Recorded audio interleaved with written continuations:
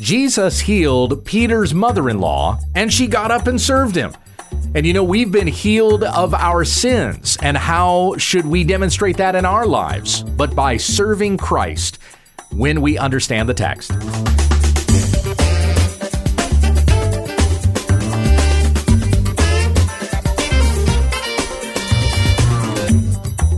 This is When We Understand the Text, a daily Bible study in the Word of Christ, that men and women of God may be complete, equipped for every good work. Tell your friends about our ministry at WWUTT.com. Here's your teacher, Pastor Gabe. Thank you, Becky. In our study of the Gospel of Matthew, we're looking at two more miracles of Jesus today. In Matthew chapter 8, verses 14 to 22. I'm reading from the Legacy Standard Bible. Hear the word of the Lord. When Jesus came into Peter's home, he saw his mother-in-law lying sick in bed with a fever, and he touched her hand, and the fever left her, and she got up and began waiting on him. Now when evening came, they brought to him many who were demon-possessed, and he cast out the spirits with a word, and healed all who were ill, in order to fulfill what was spoken through Isaiah the prophet, saying, He himself took our infirmities, and carried away our diseases. Now when Jesus saw a crowd around him, he gave orders to depart to the other side of the sea. Then a scribe came and said to him, Teacher, I will follow you wherever you go. And Jesus said to him, The foxes have holes, and the birds of the air have nests, but the Son of Man has nowhere to lay his head. And another of the disciples said to him, Lord, permit me first to go and bury my father. But Jesus said to him, Follow me, and allow the dead to bury their own dead. So coming back to this first miracle that we read here, it's actually the third miracle in the sequence. So if you'll remember yesterday, we looked at Jesus cleansing a leper in verses 1 through 4, the centurion's faith, which led to the healing of his servant in verses 5 through 13, and then we have this third miracle of healing with Jesus healing Peter's mother-in-law in verses 14 to 17. Now, we're reading here about Christ's authority, and specifically his authority over even the human body, over sickness and disease, over demon possession, as we'll see here in verses 16 and 17. At the end of the Sermon on the Mount, the people were astonished at his teaching, for as it says in Matthew 7:29, he was teaching them as one having authority and not as their scribes. Yesterday, we read about the centurion's faith and how he said, I am a man of authority. I have people under me. There are people in authority over me. They say, do this, and I do it. I tell my servants, do this, and they do it. So if you just say a word, he said to Jesus, then I know my servant will be healed. And Jesus said, nowhere in Israel have I seen faith like this. The centurion believing that Jesus had such authority, he could just speak a word and his servant would be healed. We see that word authority more times here in this section of Matthew than anywhere else in the Gospels, in fact. So this is Matthew 7:29 through chapter 10, verse 1. And it's something like 4 or 5 times here that word authority comes up. So in Matthew 10:1 is where Jesus will send out his disciples, and it says there in that verse, and summoning his 12 disciples, Jesus gave them authority over unclean spirits to cast them out and heal every kind of disease and every kind of sickness. So the same authority that Jesus is demonstrating as having here in these two chapters, 8 and 9, he gives that authority to his disciples to be able to go and do the same. So we're reading about authority here. Christ's authority over disease to even heal those who are sick. And we had one miracle yesterday with Jesus cleansing a leper. And as I mentioned to you, that particular miracle showed that it's God's willingness before it's about our faith. So all praise be to God. We have faith and believe because God has been willing to do as he has promised to do. So that was in the healing of the leper. But then that's not to say that faith is unimportant, because you have the centurion's faith that Jesus praises in verses 5 to 13. And then here, this third miracle that we read about in verses 14 to 17 is not dependent upon faith either. It's just Jesus' willingness to want to heal. So look at verse 14 again as we come to Jesus healing Peter's mother-in-law. when Jesus came into Peter's home, he saw his mother-in-law lying sick in bed with a fever. Let's stop there for a moment. So, this is Peter's mother-in-law. What does that mean then? Peter was married. He had a wife, probably even had kids, though that's not spoken to us plainly in either the Gospels or in the epistles, though it does say when Paul is talking to the Corinthians about how a worker is worthy of his wages, he says that, does Cephas not have the right to bring along a wife? Now, Cephas was another name for Peter. So he's talking about how Peter has the right to bring along his wife with him in the ministry that he does. And when he does that, you should take care of him. You should be able to provide for Peter and the family that he comes with, because he has committed his life to the service of the Lord. He can't go out and get a job. He is laboring for the harvest, as Jesus has commissioned the disciples to go out and do. So because this is the work that Peter is doing, the Corinthians need to be willing to support that. Now, Paul said that he didn't want to be a burden to any of them.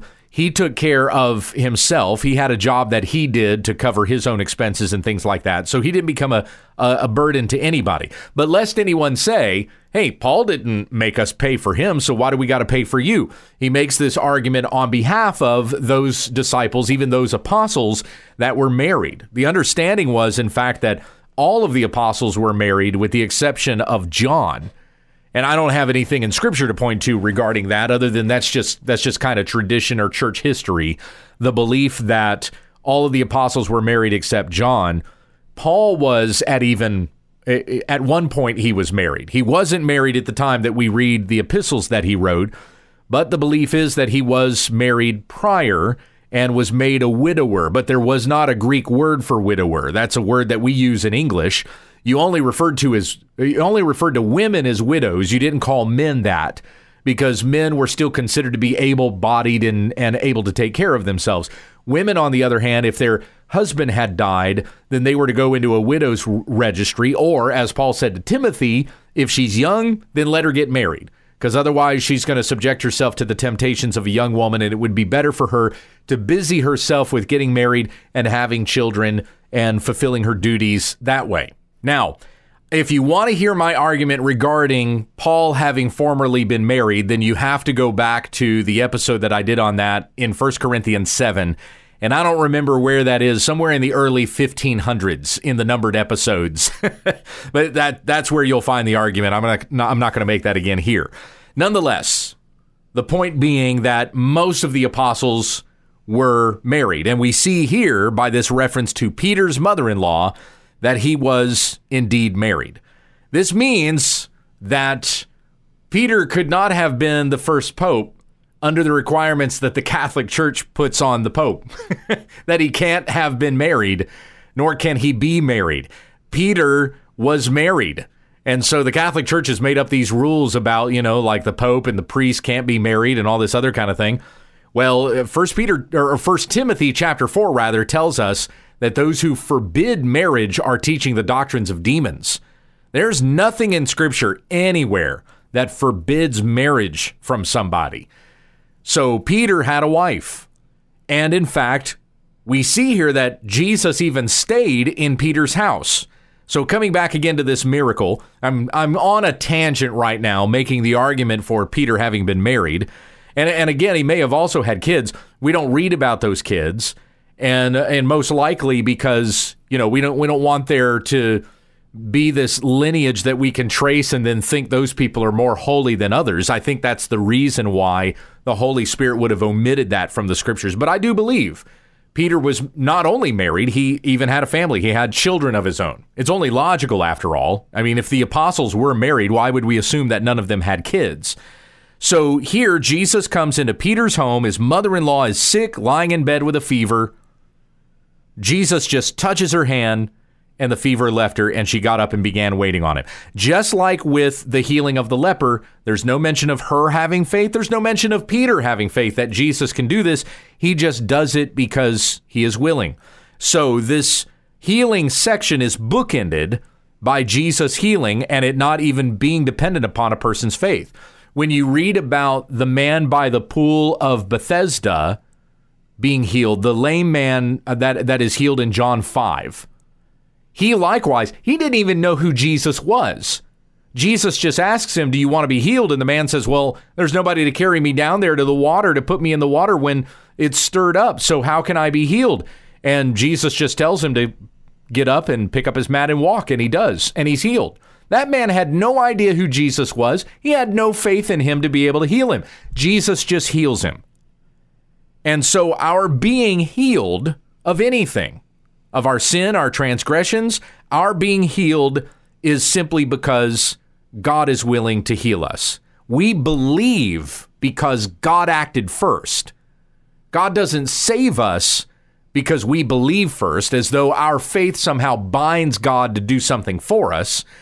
God does it as an act of his own mercy and will. As God said to Moses, and Paul repeats in Romans 9, I will have mercy on whom I have mercy, and I will have compassion on whom I have compassion. And here, Jesus has compassion on Peter's mother-in-law.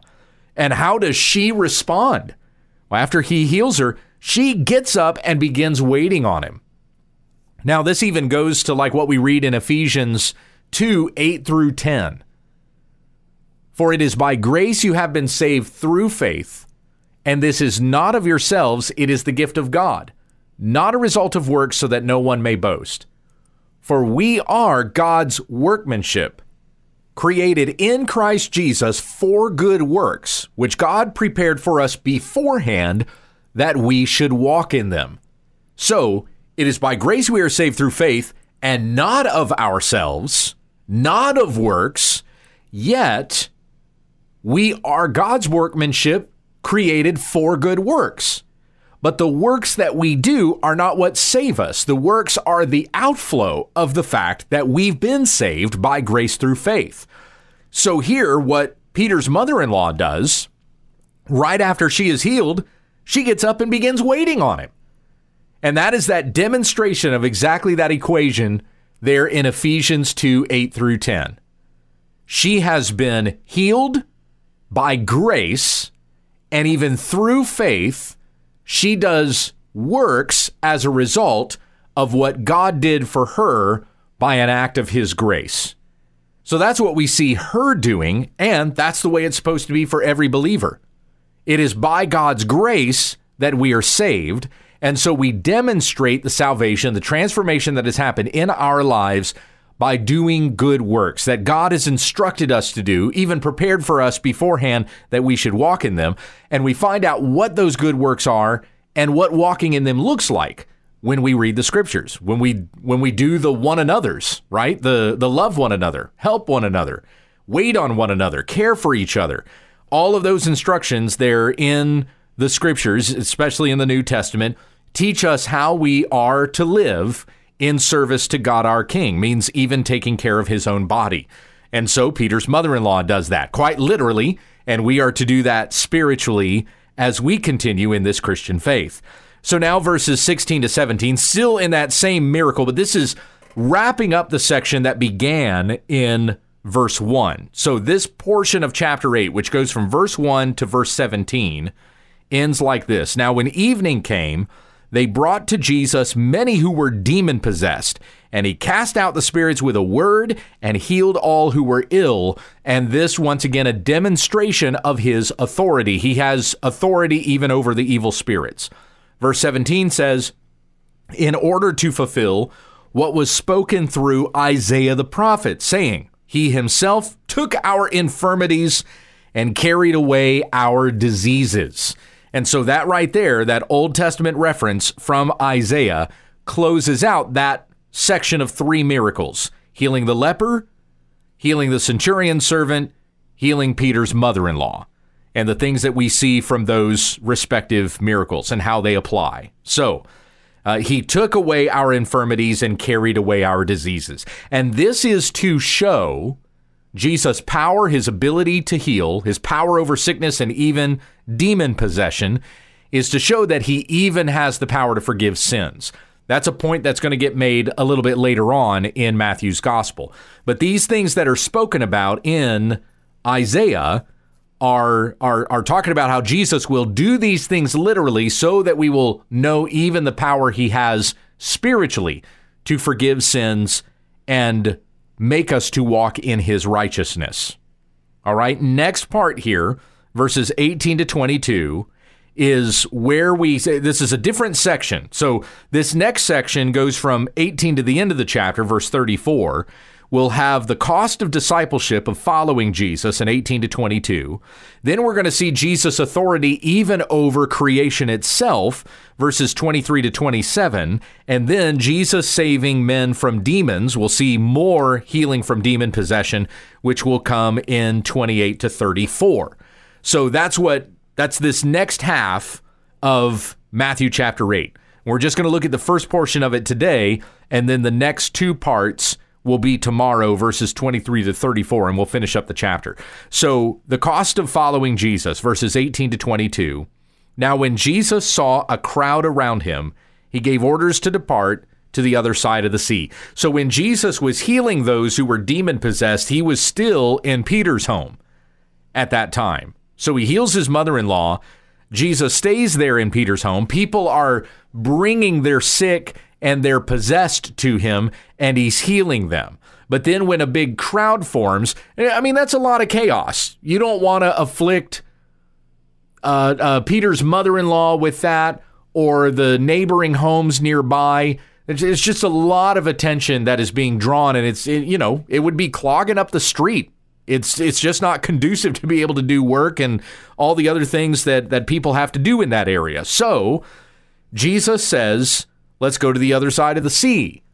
They're still in Capernaum, by the way. That was back in verse 5. So they're going to the other side of the Sea of Galilee.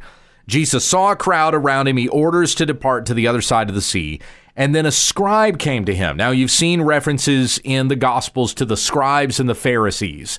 The scribes worked in the synagogues. They were those who kept the scrolls. They made copies of the scrolls.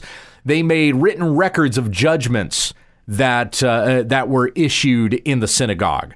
So you have the Sanhedrin, which would have been made up of members of the Sadducees and the Pharisees, and they would issue judgments and rulings. And scribes would be among those that would help to write down the rulings that were made and things of that nature. So a scribe, who is a teacher, he's a teacher of the law. He comes to Jesus and calls him teacher. So recognizing Jesus' authority. We, again, have that reference to authority here. Teacher, I will follow you wherever you go. But Jesus knows this man's heart, that he doesn't really understand what he is confessing to. Hence why Jesus says, the foxes have holes and the birds of the air have nests, but the Son of Man has nowhere to lay his head. Now note that this comes right after the story of Jesus healing Peter's mother-in-law. Where would Jesus have been staying at that time? He would have stayed in Peter's house. So there are different Peters. There are different homes that Jesus will stay in, but he doesn't have a home of his own. We know also Jesus frequently stayed in Bethany with Lazarus and Mary and Martha. They were friends of his. And so Jesus says to this scribe, recognizing his heart and knowing this guy doesn't really know what it is that he's committing himself to, he says, the foxes have holes, the birds of the air have nests, but the Son of Man has nowhere to lay his head.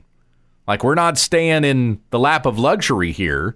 We're basically homeless as we travel around sharing the gospel. Are you ready for that? Are you prepared for that? And the way that this is given to us here in Matthew 8 leads us to understand that the man wasn't ready for this. And so then in verse 21, another of the disciples said to him, Lord, permit me first to go and bury my father. And Jesus said to him, follow me and allow the dead to bury their own dead. Now, once again, Jesus is not saying here that you shouldn't care for your ailing parents. Jesus cared for Peter's ailing mother-in-law. But rather what Jesus is communicating is you have to be willing to give up anything. And he's challenging this man's heart, who wasn't really ready to go and follow Jesus. He had other affairs that he needed to put in place. And who knows how long it was going to be until this man's father died. Are you really ready to drop everything that you're doing right now to follow me and do the ministry that is ahead of us? And so he challenges this man's heart, who's not really ready for it, by saying, follow me, and allowed the dead to bury their own dead. If the man was really genuine about following Jesus, then he would leave behind the dead works to pursue those things that bring life. That may be the reason why Matthew singles out this story and even says that this man wants to go bury his dead father. Well, this man was still committed to things that really were dead and dying, instead of having a heart that was for those things that bring life. And Jesus, knowing his heart, challenges him by saying, allow the dead to bury their own dead. Now, I've used that response literally before. There was a man and wife in my church, this was years ago. They were in a really bad place in their marriage. In fact, he had just committed adultery and got caught. And she was choosing to forgive him, even though there were things that she did in their marriage also that she needed to work on. Yet the two of them were deciding that they needed to be reconciled. And it was right in the days when he was going to be coming back home to start to work on things with his wife and kids. One of his extended family members called him up and said one of his relatives was dying.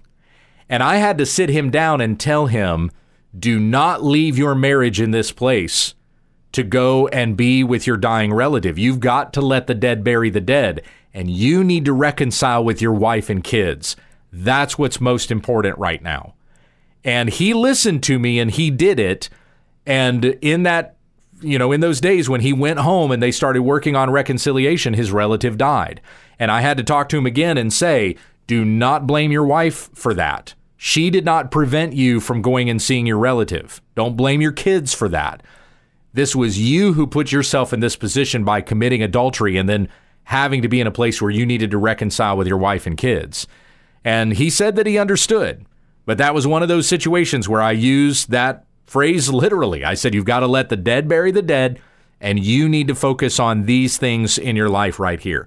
Now, some have taken this to mean, let the dead bury the dead, that like the guy's father and his family were unbelievers. They were dead, so let the dead bury the dead. We don't have any indication that that's what Jesus meant. Again, this was just a challenge on this guy's heart to see if he was really genuine about following and serving Christ.